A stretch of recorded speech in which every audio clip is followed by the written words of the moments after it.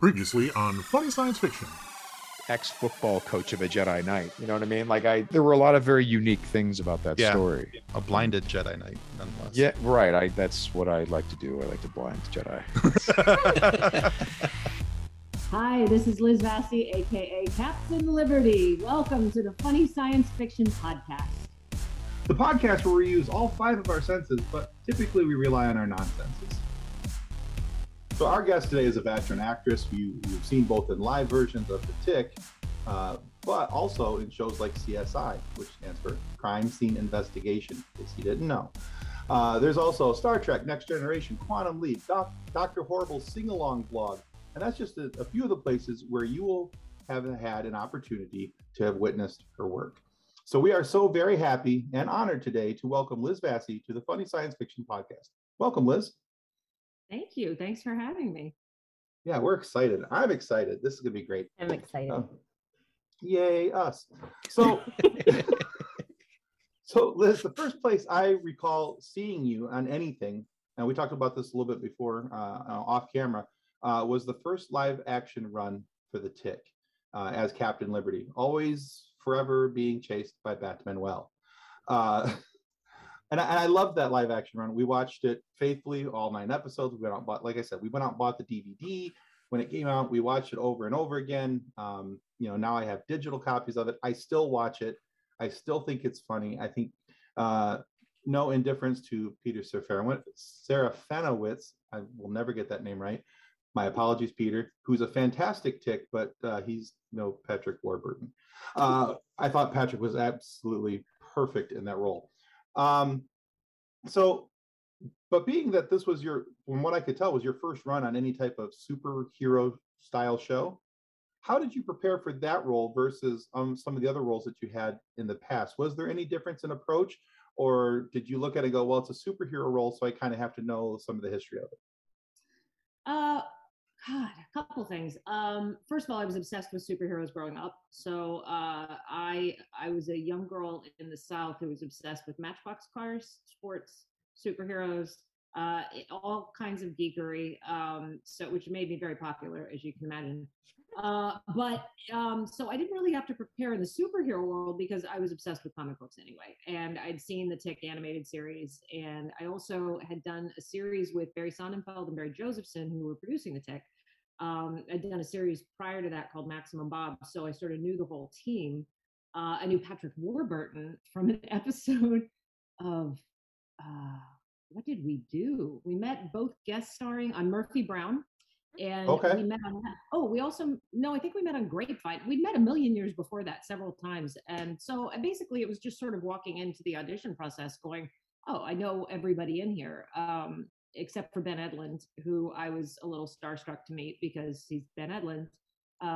But I just, the main thing was the costume fitting. That was the bigger thing, because normally you go into wardrobe and you have jeans, t-shirts and everything, and this suddenly was a whole ordeal, more so for Patrick, obviously, by tenfold, but you just go in again and again and again because you have one friggin' outfit, so right. It has to be perfect. So that was the bigger difference. And the other funny thing was, normally sitting around on sets for 16 hours, you get in conversations that sometimes get a little deep, life, death, family, thing. And you can't do that while you have a cape on. Like, we would try and have discussions, and then we'd look at each other and go, this is ridiculous. It kept everything really light and fun. But, as far as prep, the other thing was Captain Liberty didn't exist in any prior incarnation of the Tick. It was before the live action. So it was basically whatever we wanted to make her. It wasn't that there was a template for me to look at, which was actually pretty freeing. Well, that's kind of cool. I knew that she wasn't in anything previous, but that would make sense. That would actually kind of give you the, pardon the pun, liberty to do what you needed to with the. I'm sorry, I'm a dad. They just kind of. Dad jokes run deep in this show. I can't stop them. I try. I do. I understand. So half the time I'm just sitting here like, come back, pretty words, but so yeah. Somebody else save me. I'm doing horrible here. Oh no, Somebody we're else. just gonna let you keep going. This is It good. gave me some, as you said, liberty, and that was nice. And the same goes for Nestor. I mean, Nestor, he didn't really have anything to look at Right. for Batman Well, and he was, of course, genius. And Nestor and I had known each other before too. I had done a series called Brotherly Love with Joey Lawrence and his two brothers. Oh yeah. And Nestor played my boyfriend on an episode. So Okay. yeah, like I said, I mean, going into this was just really easy because we all kind of knew each other and liked each other. Yeah, that Nestor is cool. kills me on that show every single time. He's perfect. Oh, yeah. He killed us too. I mean, it was really, you should see the outtakes. It was really hard to get for a scene with him. Really hard. Just no matter what he did, he was funny. And then to watch him on Lost, I was so impressed because I'd only seen him in comedies. I'd never really seen him do anything that dramatic. I mean, and now he's directing. He's kind of, Yeah. he's probably a robot. I'm not certain he's human. I think there's multiples of them. Yeah, maybe. Very possibly. So I know that Tim is going to go down the tick rabbit hole pretty hard because that's where Tim's interest is. Honestly, when Tim said, "Hey, we get to talk to Liz Bassey," I'm like, I know that name. Why do I know that name? And I'm looking, I'm like, because she's Wendy from CSI. It's like, of course that's who this is. And then scrolling through your IMDb, I'm like, oh, and I know her from ER and Diagnosis Murder and all of these other little roles that you have. That CSI is not a sci-fi show, but they got to use some pretty cool scientific equipment to solve crimes in that show. So I know that the television science isn't real, but did you learn anything cool on your run on CSI? Oh yeah, I mean, I did because they allowed me. I wrote an episode with Wally Langham, who played Hodges, and before we wrote it, they sent us on a ride along with real CSI. So separately. So, and I'm obsessed with all of that. Like honestly, if I could be a real CSI, I would seriously consider it. I met the real ones. I watched 3 autopsies. I went into crime scenes. I took fingerprints. No, I learned a lot. Like I can take that fingerprint tape and I can take a piece off that. It was so cool. I mean, I look like a cowgirl. I just, like, so, you do learn some things. You learn which parts are done for television and have nothing to do with any part of reality. Like when I went to the CSI place in Vegas, the actual CSIs had a poster of the cast of CSI next to their real CSI office. And it's hysterical, because you have Mark Helgenberger and then, of course. And the real ones are wearing hairnets and, they're covered head to toe in sort of smocks. And, so it's just, there are no high heels in the real CSI land. No, there's a lot of PPE, but not. Exactly. But no, I found the whole thing fascinating. I just respect them so much and respect what they do so much. And the biggest thing I learned was that they told me a lot of people, I found this fascinating. A lot of people retire and then go back and work part-time because you get so hooked by the puzzle that you can't let it go. So, they just go back and work for free and go back and help with cases and sort of, provide aid to other people so that they can just be part of it again, which I thought was fascinating. That is so cool. Do you still watch murder mysteries today? And do you get pretty close to figuring out who did it first? Or? I am terrible to watch anything like my husband and I sit down and it's so sad. We'll watch something on Netflix and I'll pause it and I'll be like, they have 7 alleles in common. I mean, my God, if they have 7 alleles in common, you know what that is.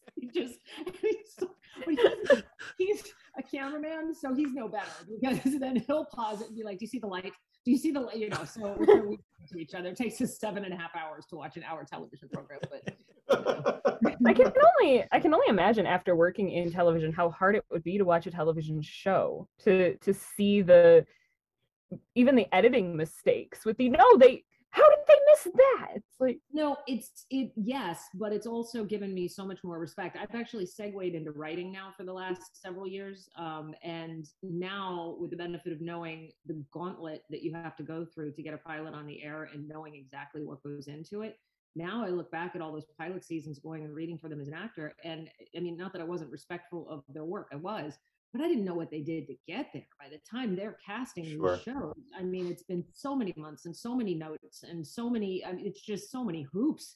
And so it's sort of the same thing now. I mean, I've been in this business since I was a child. It's been 107 years that I've spent in this business, and I watch.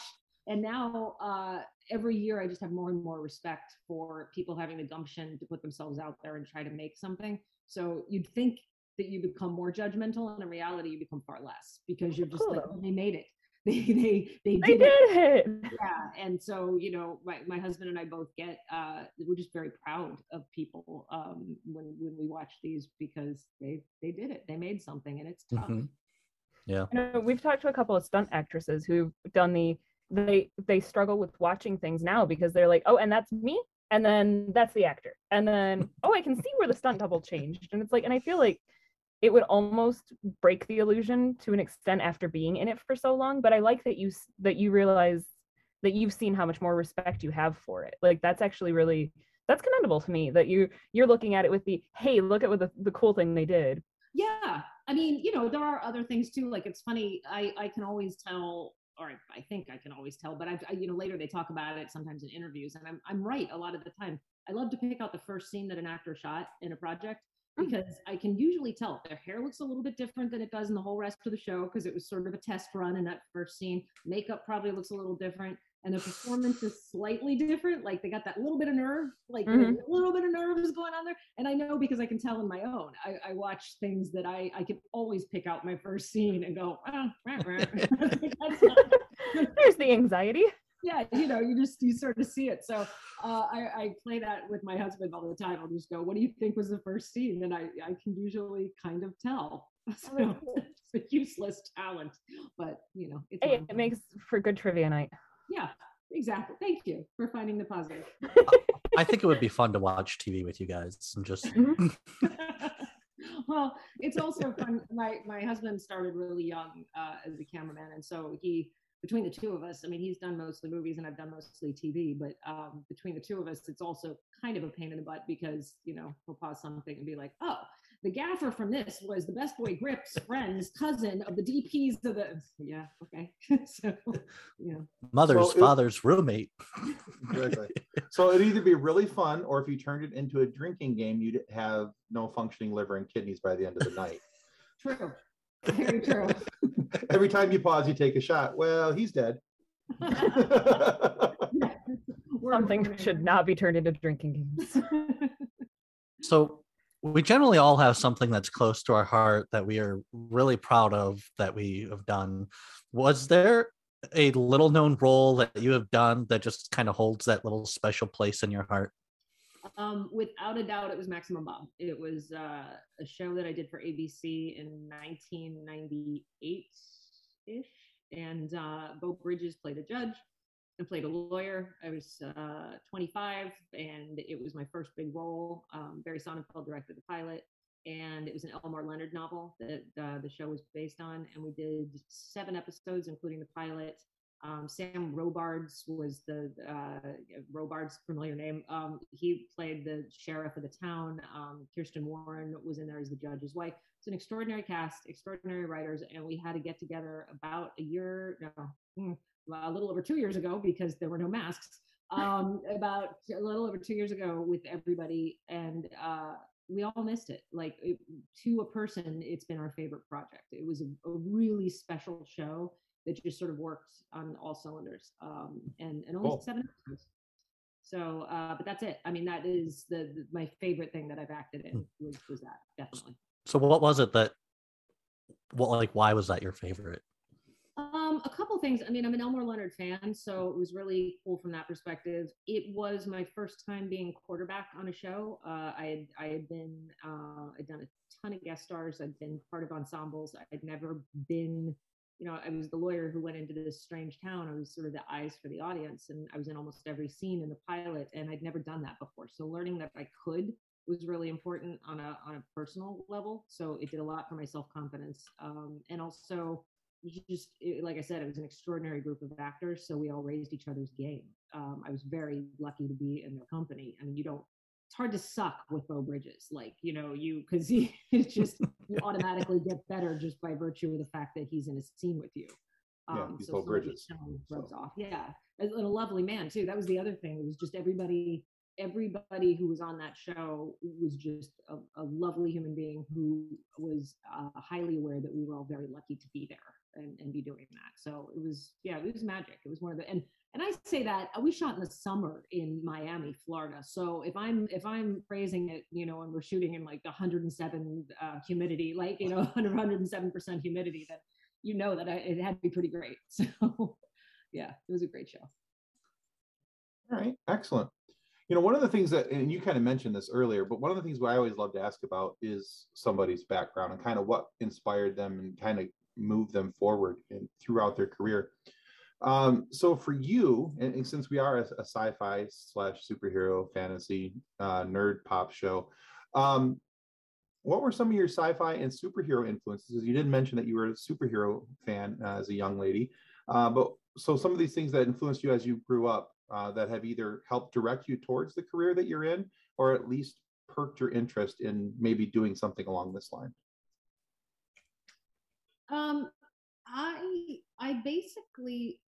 I started for a couple reasons. When I was 2, I was very, very sick, and I got out of the hospital, and I'd gone in very gregarious, and I came out very shy. And so being myself in front of a large group of people was not really all that appealing, because I was sort of shell-shocked. And I escaped through superhero and fantasy. So reading superhero, like my father had this collection of Batman comics about that thick. I poured through that thing. I knew every single word. I could tell you everything about Dick Grayson. I know how his parents were lost. There was acid on the ropes. Oh, you know, like I read these things over and over again. And partially it was because, you know, you don't become a superhero without going through some challenges. And I think in my kid brain, I watched them go through these horrible things and watch them triumph. And it gave me sort of a perspective of I can try and do that. I can try and triumph too. You know, I mean, I just, they meant the world to me growing up. They were sort of friends. And then I started acting though, because I saw my sister in a play and I thought it looked fun. And I asked my mom to drive me to an audition for the next thing that theater company was doing. And she said no, because she was terrified to watch me get up on stage and just tank it. Because I, you know, like I said, I was extremely shy. So my sister took me and I got up and I sang, and I ended up playing Oliver and Oliver because they needed a girl to hit the high notes. So I played 3 boys at the beginning of my career. Like this was became a team. And then I actually, as a child, was more comfortable on stage in front of hundreds of people than I was sitting, you know, at a party or something. Or it was a way for me to express myself. So to have everything married by doing the Tick was kind of great, you know, to get to be a superhero, I got an action figure out of it, which, because the other thing was Star Wars. I was obsessed with Star Wars. I have every single action figure ever made. I have the small ones. I have a lot of the large ones. I have the Darth Vader collector case. I have a land speeder. What you're doing right now is what my husband did on our first week. I'm pretty sure because I was absolutely obsessed. Okay, so yeah, you are the girl that every nerd boy dreams about. That they're like, God, I hope I can find a nerd girl who likes the nerdy stuff that I like. And your husband, I'm sure, when he walked in and saw that stuff, like, yeah, you're mine. Okay, we're good. He was very happy. We have them all over. We have this shelf, we call the shelf of oddities, and it's just all these things we've collected over the years. And from traveling, I have every single action figure on the shelf and shelves. And yeah, he thinks it's pretty cool. We definitely are a good match. You have all the Lego. No, he did a lot of the Lego growing up. So I actually just bought him the new. I ended up buying him a Star Wars Lego set. He's not here. Every Christmas, I'll buy him one. You know, and they just released a rather large one, and so I bought that for him for Christmas. Whoa, So, awesome! Sitting in my office. And, nice. Pretty substantial Christmas present. So yeah. I still want to see that collection. I can't even tell you how badly I'm like over here. Like, I'm like, she has a Star Wars collection. It's okay. We can concentrate. We'll be fine. You know, I'd show you, but I don't know you guys well enough to take you into the bedroom. So no. Understandable. We're good. Thanks. I'm just saying. It's, you know, I want to see it. That doesn't mean I need to be taken to see it. It's just. I know it exists, and that's probably fine. Actually, on our Christmas tree right now, we have.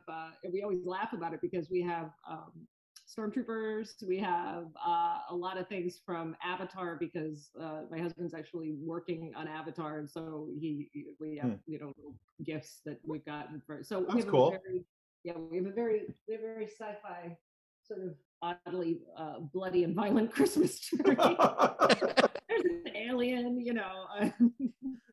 See, I love that Awesome. Tim's like freaking out about your collection, and I'm sitting here with the she's the nerd girl all the other nerd girls look up to. Like, boy, where were you guys in Tampa, Florida? I could have used you during high school. I'll tell you that much. But I'm glad the nerds finally, Michigan. Yeah. Freezing our butt offs in the snow, but yeah, Michigan.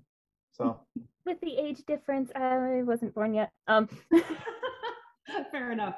I mean, mostly now I just collect Funko Pops. That's where most of my Star Wars collection comes in now. But I do have one of these. Oh, So cute. So that's the greatest thing. I So. see. I wish they'd made pops from the first live action. I really would have. I would have. I'd have them all if they did. Yeah. I did Yeah. get a Lego of myself. Oh, that's cool. Yeah, it's an original. Somebody created it, but we managed to track it down. So I have a little Lego Captain Libby on my shelf, which is pretty cool. That's That's cool. really That's still really cool. Yeah. Not everybody gets to have their own action figure. I'm telling you, I'm highly aware of that. It really was. I mean, it probably like, Emmy action figure. Like it just meant a lot. But a funny story, they sent me a template when they were making it, and they sent me this. The first thing they sent me was a sort of cast of it, and they said, we want your notes. And I thought, well, this is kind of cool. They're asking me what I think. So I unwrapped it.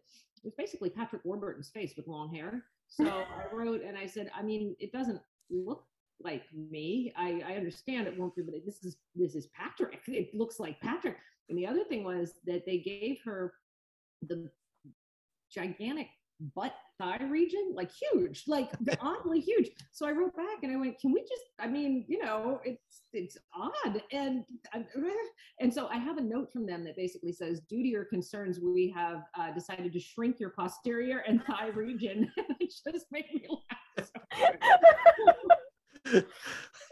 That was easy. So what you're saying is the doll was a mashup of Patrick Warburton and J-Lo. Okay. It was a good butt thigh region. It just wasn't mine. And it's Well, yeah. And Patrick has a great face. It just doesn't really jive. It's not yours. Yeah. So it was a very funny first attempt. Nice. See, but now I'm just picturing Patrick with a giant ghetto booty. Like, Yeah, that's pretty much what it was, with long hair and a star. That was it. my brain can't unsee that now. He got a plush toy that you pull and it says spoon. So he got a little tick like made after him. It was him. Oh, that's Oh, that's cool. Yeah. But he deserved it. He had to wear that costume all the time, so it's okay. He can get a plush. Yeah. Yeah. That people was on- quite the costume. There are people on Etsy now who will make you your own Funko of you. It's like $150, and they'll make the Funko. They'll paint it. They'll do up the box however you want them to do it, and so you can get a Funko with a box for you. So like for us, one of our show logos, I made it so there's 3 little Funkos. Our little avatars are of each of us as a Funko, and I made it on Funko's website. And I've been toying around with the idea of getting myself made as a Funko because I collect them, and it would just be kind of cool to have my own. It's the closest I'm ever going to get to having my own Kung Fu Grip action figure. So Yeah, why haven't you done it already? You gotta He do doesn't it. know. kids are expensive, and Yeah, I understand, but pass up the Starbucks or whatever you got to pass up every day. Put a little away every day and you got to be a pop. it's coming. Don't Okay. Good. Yeah. Okay. Yeah, it's coming. Good. I'm We happy. could just start a GoFundMe, turn me into a pop. Pop That's me. That's a dream that's got to be realized. Oh yes, absolutely.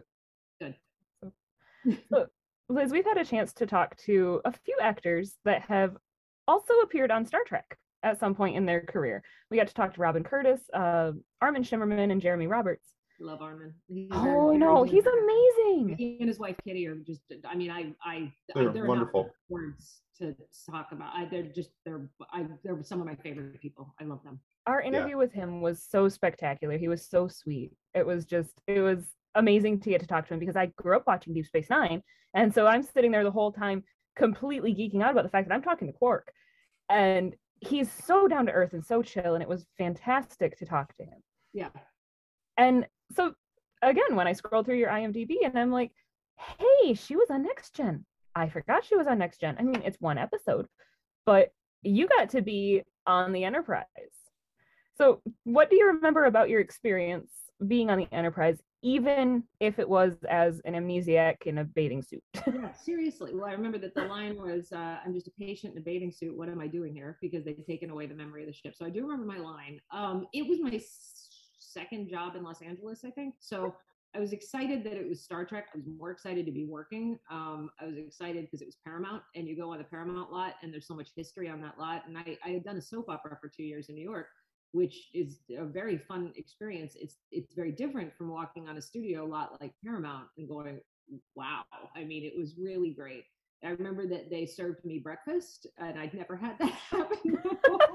So somebody brought me oatmeal, and I was like, this is the coolest thing. And I remember Gates McFadden. That was a pretty cool thing. That was pretty excellent. And the cast was really cool. I just got to meet some of the people. I didn't get to meet a lot of them because it was only about a scene and a half. I went to 4 fittings for that bathing suit, which cracks me up because of how small the part was. But mostly it was just a very kind set. It was a very kind professional set, and probably one of the things that I'm asked about most, just because of so much love for the Star Trek community. I mean, I'm invited to go to Vegas to go to some of these conventions, and that also cracks me up because I did 1-2 scenes in it tops, and it's really that group of fandom is dear to my heart. I'm just impressed with them as human beings, and just the whole idea and inclusivity of Star Trek, I think, is a really beautiful thing. So I'm happy to be a tiny part in that world. That's really cool. I mean, not everybody gets to say that they were part of the Star Trek universe. Like that's an amazing thing. Yeah, I think I remember my sister's boyfriend at the time was a Trekkie, and I'd done other work before then, and he didn't care. But that one, like suddenly, that and I had made it. He was. Oh, now I'm cool. Now I'm cool. But I've gotten to know a lot of the cast members just mostly through Armin and Kitty. I've met a lot of people that were on Star Trek, and to a person, they've just been so lovely, like really just great people. So, and I loved the original. I mean, we did a send off of it on CSI. We did a whole thing about fan conventions. And, I remember that. Yeah, it was really fun. They called it Ask Request, and it was written by a couple writers from Battlestar. So it was very respectful of the fans. And it's one of the things that we heard back from that episode was thank you for not talking down about this, for not talking down about conventions, for not, because we all went in with respect, and we know that it comes out of love. So we tried to put that into the episode. I say we, I just said the words they wrote for me, but the writers, Narain Shankar was a big part of that too, one of our EPs on CSI. That was super fun, and I got to watch a lot of the old Star Treks over again so that I could sort of base some of the fantasy sequences on that. And it was really great. It was really great. I loved that episode. I loved as a nerd, I'm like, oh, yay! And it was that sort of like you said, the realizing, no, you're respecting us. You're not making fun of Comic-Cons. You're not making fun of the nerds who go in cosplay. You're showing homage to us in a way. It was really cool. Yeah, absolutely. I mean, I think we all felt that way. And speaking for myself, I mean, I've gone to cons before, and I've seen people dressed up as Captain Liberty, and it's an honor. It's really sweet. And I just love it. Like sometimes they walk along with a Batman well, and it's just the greatest thing. It's that's so cool. Trying to make that costume. It's really cool. So Liz, you, according to the internet, you also run a company called Neurosis to a T. Yes? I did. Did. Yeah, a t-shirt company. Okay. Could you tell us a little more about that, and how did that idea come about? Yeah, I'm not good with any wasted time. It's hard for me to not be doing something a lot of the time. And so back in my dating days, Kristen Bauer and I used to hang out a lot. She's Pam on True Blood. She's been in a million things. She's wonderful. And we used to hang out. And when we were dating, I said, wouldn't it be great if the men that we were going out with would just come up and have their neuroses written right there on their shirts, because it would save so much time. And I was like, and then we could also, quid pro quo, we could do it back. Like we could just put our neuroses right out there, because then it wouldn't be date 4 when we decided that we weren't meant to be. We could just know and like see each other and go, see ya. So I made one as a joke for each of my sisters. Kristen made one for herself, and a friend of mine, I made her one that said, I use big words to impress people. So we just basically took everybody's neuroses. And Kristen and I went to a premiere and wore our t-shirts, and people started saying, where can we buy them? And we were like, we'll sell them. How hard could it be? And then we became like Lucy and Ethel in the Chocolate Factory, because we rented office space. And then we got a lot of attention once we started selling them. And so we got an order for like 250 t-shirts right off the bat. And we were going, oh my God. So we're trying to figure out how to send stuff and how to make the labels and how to do all this. And it got to be crazy. And then we were in 80 stores for a while, which sounds like a massive success story, except for the fact that it's so much money to start up a company like that, we basically broke even by the time we sold it, because it was just nuts. And I'm so happy we did it, because it's so weird to have owned a t-shirt company. It's like such a strange blip, but we both laugh about it. The other thing is, you can't own that as a concept. So shortly after we did it, we started seeing t-shirts everywhere where they would change the sayings just a little bit. So instead of I use big words to impress people, it would be I'm verbose so people respect me, or something like that. And you go, well, you can't go after them. And so suddenly it sort of flooded the market with all these types of t-shirts. Mm-hmm. And not that we were responsible for it, but we helped. And so it got to be, thankfully we both ended up on a series at the same time. And Kristen and I were like, and it's time for somebody else to take this. But it was a fun experience. Gotcha. Yeah. I just noticed, is that Snoopy behind you? Oh yeah. That is an artist named Tom Everhart. And I love it because I used to love Peanuts growing up as a kid. And he's the only artist who Charles Schultz allowed to do any of the Peanuts characters. And so I like it because it's a little bit, you're very idealistic as a child, and then you realize certain things are a little skewed. So it kind of stands for that to me. It's like, it's Snoopy, only a little bit. Nice.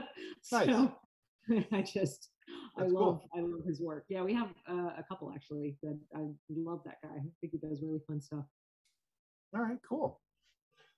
So you've proven over the years that you've had some pretty cool roles. You've proven yourself as an actress with tremendous range, what you can do. And even though there's a few shows where it was named Nick or Nikki, or there's like a run of them there for a little bit. But we can always look past that.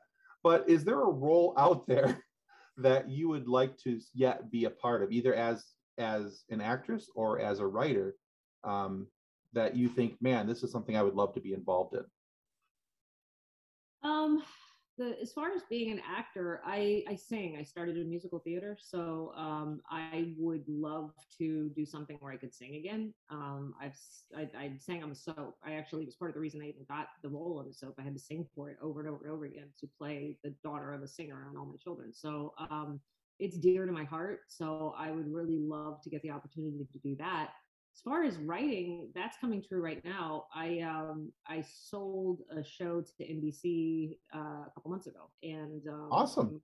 Oh, it's thank you. I'm thrilled. It's in connection with Mayim Bialik's company. Okay, cool. I'm not sure it's possible for a human being to be smarter. She's incredible. And Maren Dungy's done a million things, and she signed on to play the lead, and it's with Warner Brothers. And so it's a project that's sort of loosely based on something that I went through when I lost my mom. And so it's sort of believe it or not, it's a comedy. It's a dark comedy, but it's something that means a lot to me. So to see it realized, like talking to you guys right now, I actually I actually put on some makeup and did my hair because I've had my head in sweats just typing for the last couple of days. And I'm surprised I know how to talk right now because I haven't talked to another human being for a very long time. Just been typing, but it's been a joy. So I'm hoping that it airs and gets a life, because so far it's been a joy, and just having somebody say yes to this project is really been great. Oh, it's really cool. Excellent. Thanks. Well, congratulations. That's fantastic. Thanks. Yeah. Sometimes you need that dark humor to get through the struggles too. I've found that to be true in my own life, that sometimes you have to laugh at the pain. I think you do. I think the things that I respond to the most on television and in movies, as dramatic as they are, they always have a slight sense of humor, and as funny as they are, they always have a slight sense of blue. You know, like even The Tick was very funny. It was a broad comedy, but these were 4 lonely people. Like, they did form a family. This was coming from, like, The Tick was misunderstood. The Tick, you know, like there's always I just think there's always a little bit of heart to find in the comedies, and a little bit of fun to find in the dramas. Yeah. And I mean, even in some of the shows that you've done, I mean, ER was a very dramatic TV show, but then when you search for your name in ER, one of the first pictures that comes up is Noah Wyle looking at your butt. Right. That was, it was really funny. I got that role, and I had done a pilot the night before, and then I had the report to work to recur, or possibly recur, on this brand new show called ER. So I show up, and I'm so tired because I'd shot something the night before. So I show up, and I played, for anybody who hasn't seen the pilot or the first couple episodes of ER, I played somebody who deliberately would hurt herself, but in sort of funny, like I would burn my inner thighs to basically go in and come on to doctors. So I, in the pilot, went in with burnt inner thighs, and Dr. Green had to treat me, and I was telling him how long and strong his fingers are, and it was a very intense scene. But I was so tired that I left that night, and I'm 20 nothing at that point. I think I was 20, 21 maybe. And I left the set, and I was like, oh my God, that was Goose. Like, I didn't know the whole day that I was working with Goose from Top Gun. I was retroactively so starstruck that I thought maybe it's better that I didn't know. And then then they invited me back to go do more, and they said we didn't have a name for the character in the pilot. Is it okay if we call her Liz? Which I thought was funny, because it's like, well, sure. So then I had to go in and come on to Noah Wyle, and we had quite a little romance on that show. That scene made me so nervous.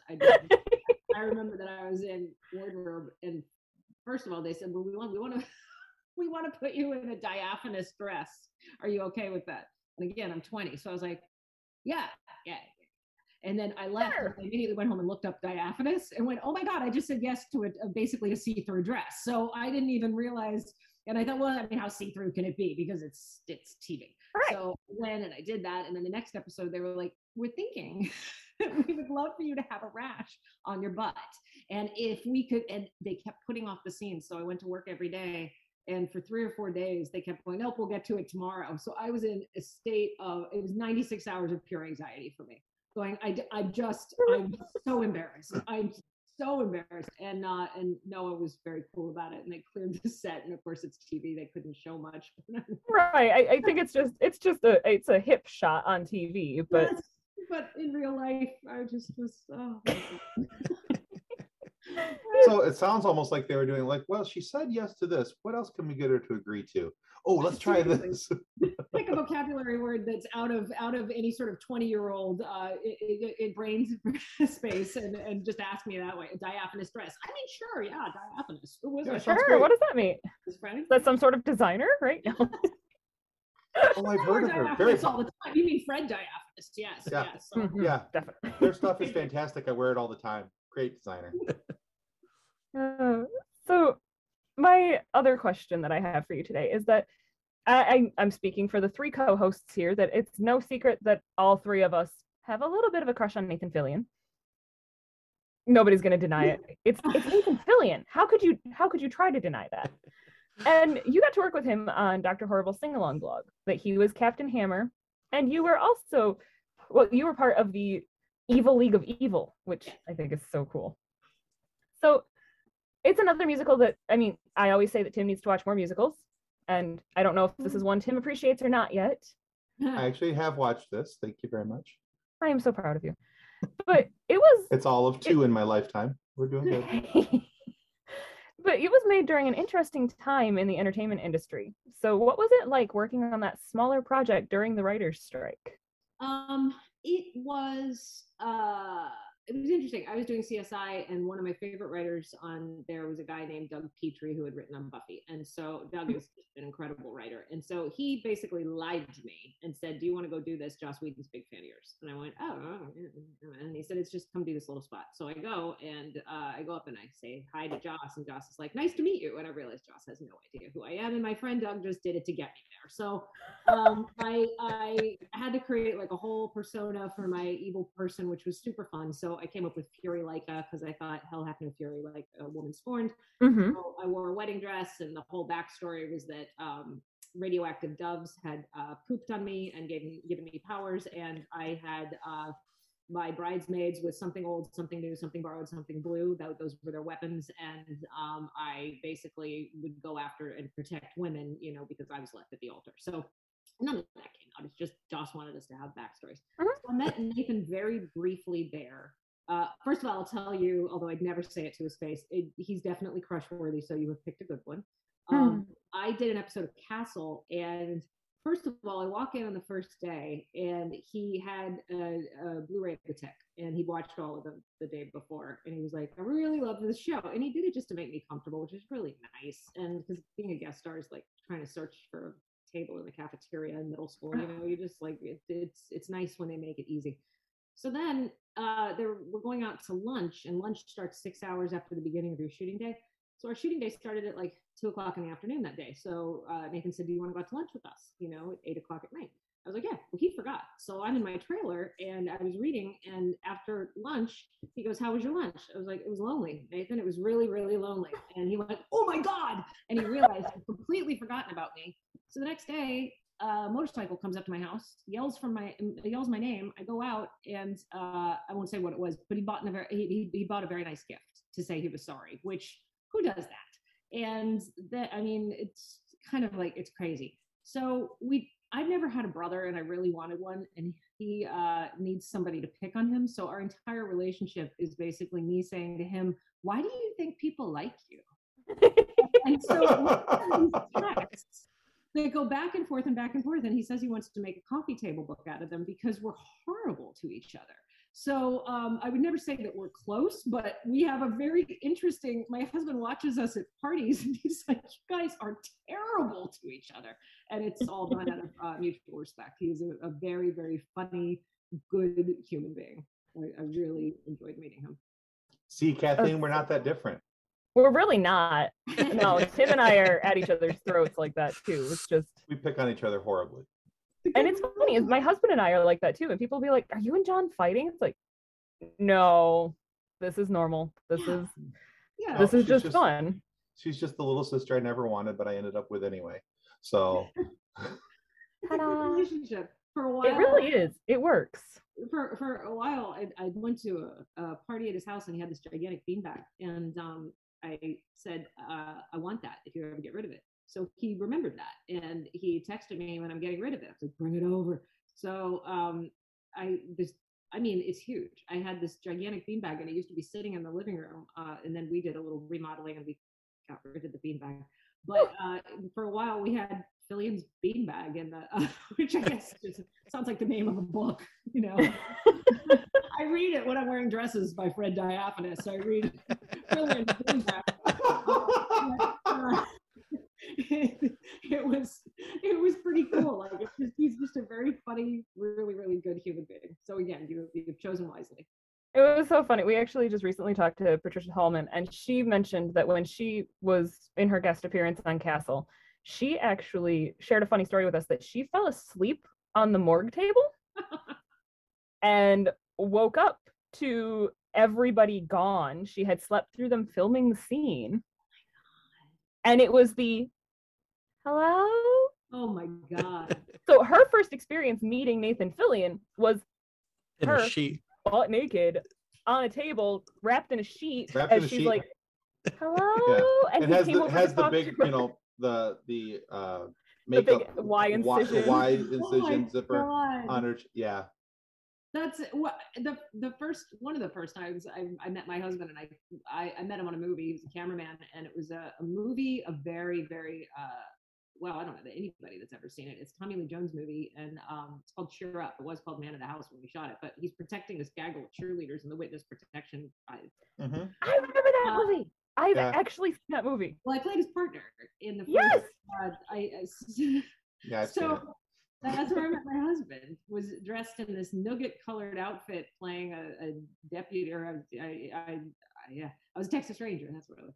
And I had to get shot. And so one of the first times I remember having a solid conversation with my now husband was when I had a gaping fake bullet wound with fake blood oozing out of my chest on the ground. And, you know, you can't move or the blood will move.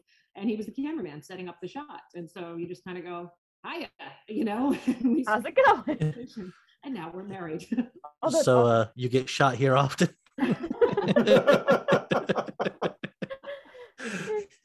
No, Patricia had said the same thing about Nathan, that he's just an incredibly generous and incredibly sweet person. She said that because her character in Castle got stabbed with an ice pick in the neck, and so then she was like strapped to the couch so that her dead body didn't move, and he would come and sit on the bloody couch and talk to her, and it's like, I believe that. I mean, there are people that really understand, and you learn a lot. If you're smart, you learn a lot from them. One of my first jobs when I moved out here was Quantum Leap, and to a person, it's just Scott Bakula is, I mean, he's unbelievable. He is so kind, and it made such an impression on me because I thought, oh, that's what you do when you're in that position. That is how you act. And I got to tell him that recently. I saw him at a restaurant. He didn't remember me. I met him a million years ago, but I went up and I said, I just want you to know everything kind that I've done on set has been at least partially due to you. I mean, Oh, that's cool.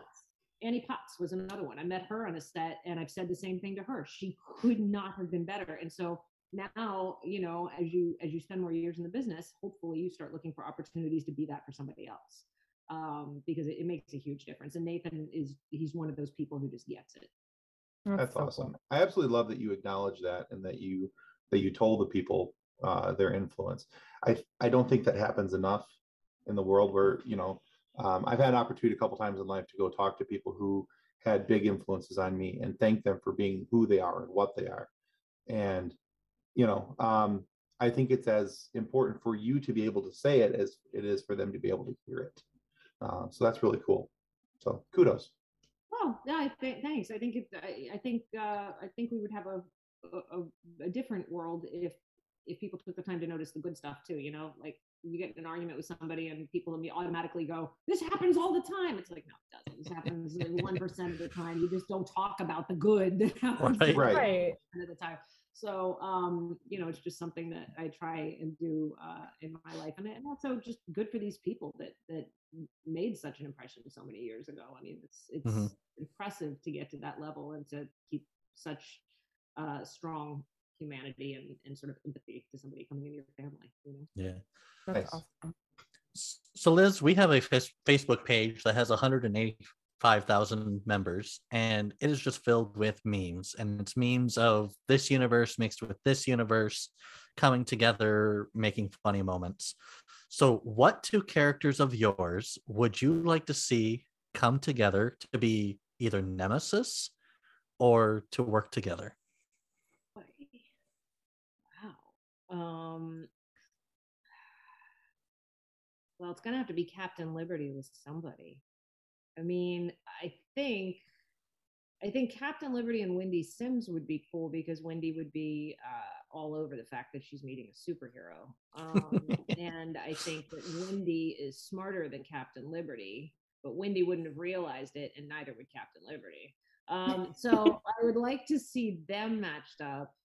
But then I start thinking, wow, I guess you can get really weird with it. Like I played a mechanic on Brotherly Love, and I think, well, I guess she could be matched up with a superhero, and then she could make a really good vehicle for Captain Liberty, because I would have liked to have had like the Liberty Mobile or something like that. Yeah. So Right. those two I like because I think it would be really super cool for Captain Liberty to have had. I don't want an invisible jet. I don't want, It's a giant torch. Yeah. Oh, yeah, that's what I should have had. Wow. That's what it could've Where you been. sit in the handle and the flames come out as afterburners at the end of the torch. Awesome. See, why didn't we get a season 2? Because we weren't the writers. No, that was probably the benefit that we weren't the writers. So, That's a good All right. question. all right. So, Liz, we're at a point in the show where we like to run our guests through a little quiz. Okay. And so this quiz is called The Years of Liz. So it's all about you and your acting roles. Now, this is according to IMDb. So we all Okay. know that IMDb can be inaccurate Prompt. at times. I was trying to be nice. So it's 5 questions. They're all multiple choice. And it's all about, we're going to give you the name of your show that you were on. Okay. And 3 possible years of your that according to IMDb was your first appearance on that show. Okay. Okay. That's So- tough because you shoot it so far ahead of when it airs. So it's interesting because I bet I'll be a year off on a couple of them. But yeah, It's entirely possible. Yeah. It might be some trick questions. So out of the 5 questions, if you get 3 of them correct, we want to send you one of these handy dandy I gave to the Red Shirt Widows and Orphan Fund coffee mugs. It's loosely based on things that are Trekish in nature. And I say it that way so we don't get sued. Secondly, if you get 4 questions correct, we'd like to send you the coffee mug. And Nick's going to hold up a book here. There it is, Dances with Aliens. That's the new book by our group founder, Drayton Allen. It's about a man who is a dog, but not a 4-legged dog that goes woof, but a singing, dancing cartoon dog at a theme park. And it's all about how intelligent beings can develop technology to travel all around the cosmos, but not recognize a guy in a dog suit. Okay. That's awesome. Yeah. And then also, Kathleen, we'll send you this book as well. If you're interested, it's called Custodians of the Cosmos. And that's actually the book that started our group off. It's all about a young man who enters something quite like the Star Trek Federation, but not quite like the Star Trek Federation. Wasn't able to make it, so he re-enters as a custodian to boldly clean up after those who boldly just went. So yeah, so that's at 4 questions. And then if you're 4 for 4, we ask you the 5th one just for funsies. However, if you only get 2 of the questions correct, we want to take a picture of you, make a meme out of you, and put it into the group. We call it the fun sequence. Are you okay with that? Yes. Excellent. Yes. We'll see how well I know myself. All right. All right. Very good. Go ahead, Nick. The Man of the House. Was it 2001, 2009, or 2005? Say the dates again. 2001, 2009, or 2005? 2005. You were correct. Yay! Oh, good. At least I haven't missed all of them. Probably good. All right. Question number 2. Castle. Is that 2011, 2001, or 2007? 11. That is correct. Yay! Super 2. CSI, your first year appearance. Was it 2005, 2001, or 2021? 2005. Very good. Correct. You Somebody have- got them all. You are out of You meme did get a land, mug. and you get a coffee mug. Yay! All right. Question number 4. Dr. Horrible's sing-along blog. Oh, this one's gonna be hard. Yeah. 1998, Uh-huh. 2004, or 2008? 2008. That is correct. Yeah. 4 for 4. All right, Yay. so we'll send you the coffee mug and one copy of each of the books. Wow, this is great. And The Tick. Was it 2017, 2001, or 2007? 2001. Very good. 5 for 5. Hey, you know yourself. Well done. Did it. It's so funny when you ask questions like that because I end up going, it really is funny where it fits in your life. And very little has to do with entertainment. I think, well, I got married in 2004, so I had to meet him the year before that. And in 2005, the movie would come out. So yeah, it's just funny what it triggers in your head. Yeah, that's pretty funny. Awesome. That is cool. Well, Liz, thank you so much for being on the show with us today. Where can our listeners go to find out more about you and what you're doing now? I am on Twitter more than anything else. So I'm Liz Vassy at Twitter. I do something every Saturday morning called Chatterday that I started during the pandemic, during the lockdown, because I read something about how some ridiculous percentage of our country was alone through it. And I thought, well, let's just make a little thing where we all can chat and ask each other questions. So I'm highly reachable on Saturday mornings through that, because people ask questions and we have little back and forths and talk about some stuff. So Twitter is probably the best place. Fantastic. We will definitely link your Twitter account in our episode description so that our viewers can definitely join you for your Saturday chats. Cool. Very cool. Nice to meet you guys. Thank you so much for being with us. And we want to also remind everybody that subscribing, if you haven't already done it by this point of the show, subscribing is the single most important thing that you can do to help Funny Science Fiction Podcast to continue to grow and continue to get more amazing guests like Liz Vassy here, so that everyone can have things to enjoy and have some laughs about. So please subscribe. It's going to help us more than we can ever really tell you. And don't forget to sign in on Twitter on Saturday mornings for her Chatterday conversations. And for whatever reason, if you are not happy with the content of our show, please feel free to lodge a complaint with the head of our complaint department, Captain Liberty. Captain Liberty is a no-nonsense superhero who won't take no for an answer when she is seeking out the offending parties, whether it's a criminal or a podcaster who has lost their way.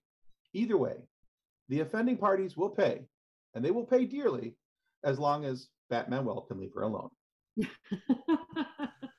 And now we'll have a car too. Well, thanks again, Liz. Thank you very much. It's been a lot of fun. Everyone. Thank you. Thank you, guys. Our show is brought to you by our charity sponsor, the Red Shirt Widows and Orphans Fund, which supports the Wish Upon a Teen Foundation that helps out sick kids when they need it most. And just imagine the comfort you will give Red Shirt Crewman number 36. You'll know that when he puts on the red shirt and joins Captain Liberty in the fight for justice, that he didn't leave his family destitute and without hope, because the Red Shirt Widows and Orphans Fund has his back and what's left of his spandex.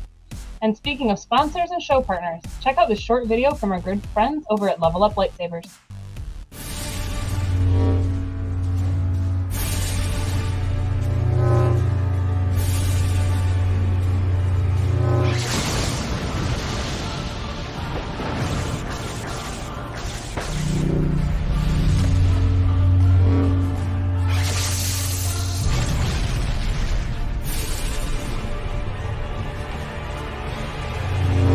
Information about Level Up Lightsabers and their online training sessions can be found in the episode description below.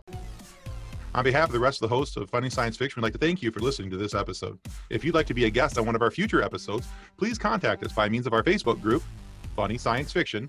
You can find us on Twitter or Instagram using the handle @FunnySci-Fi, or you can go to DraytonAllen.com and click the Contact Me link at the bottom of the page. Thanks again. Hope you enjoyed the episode.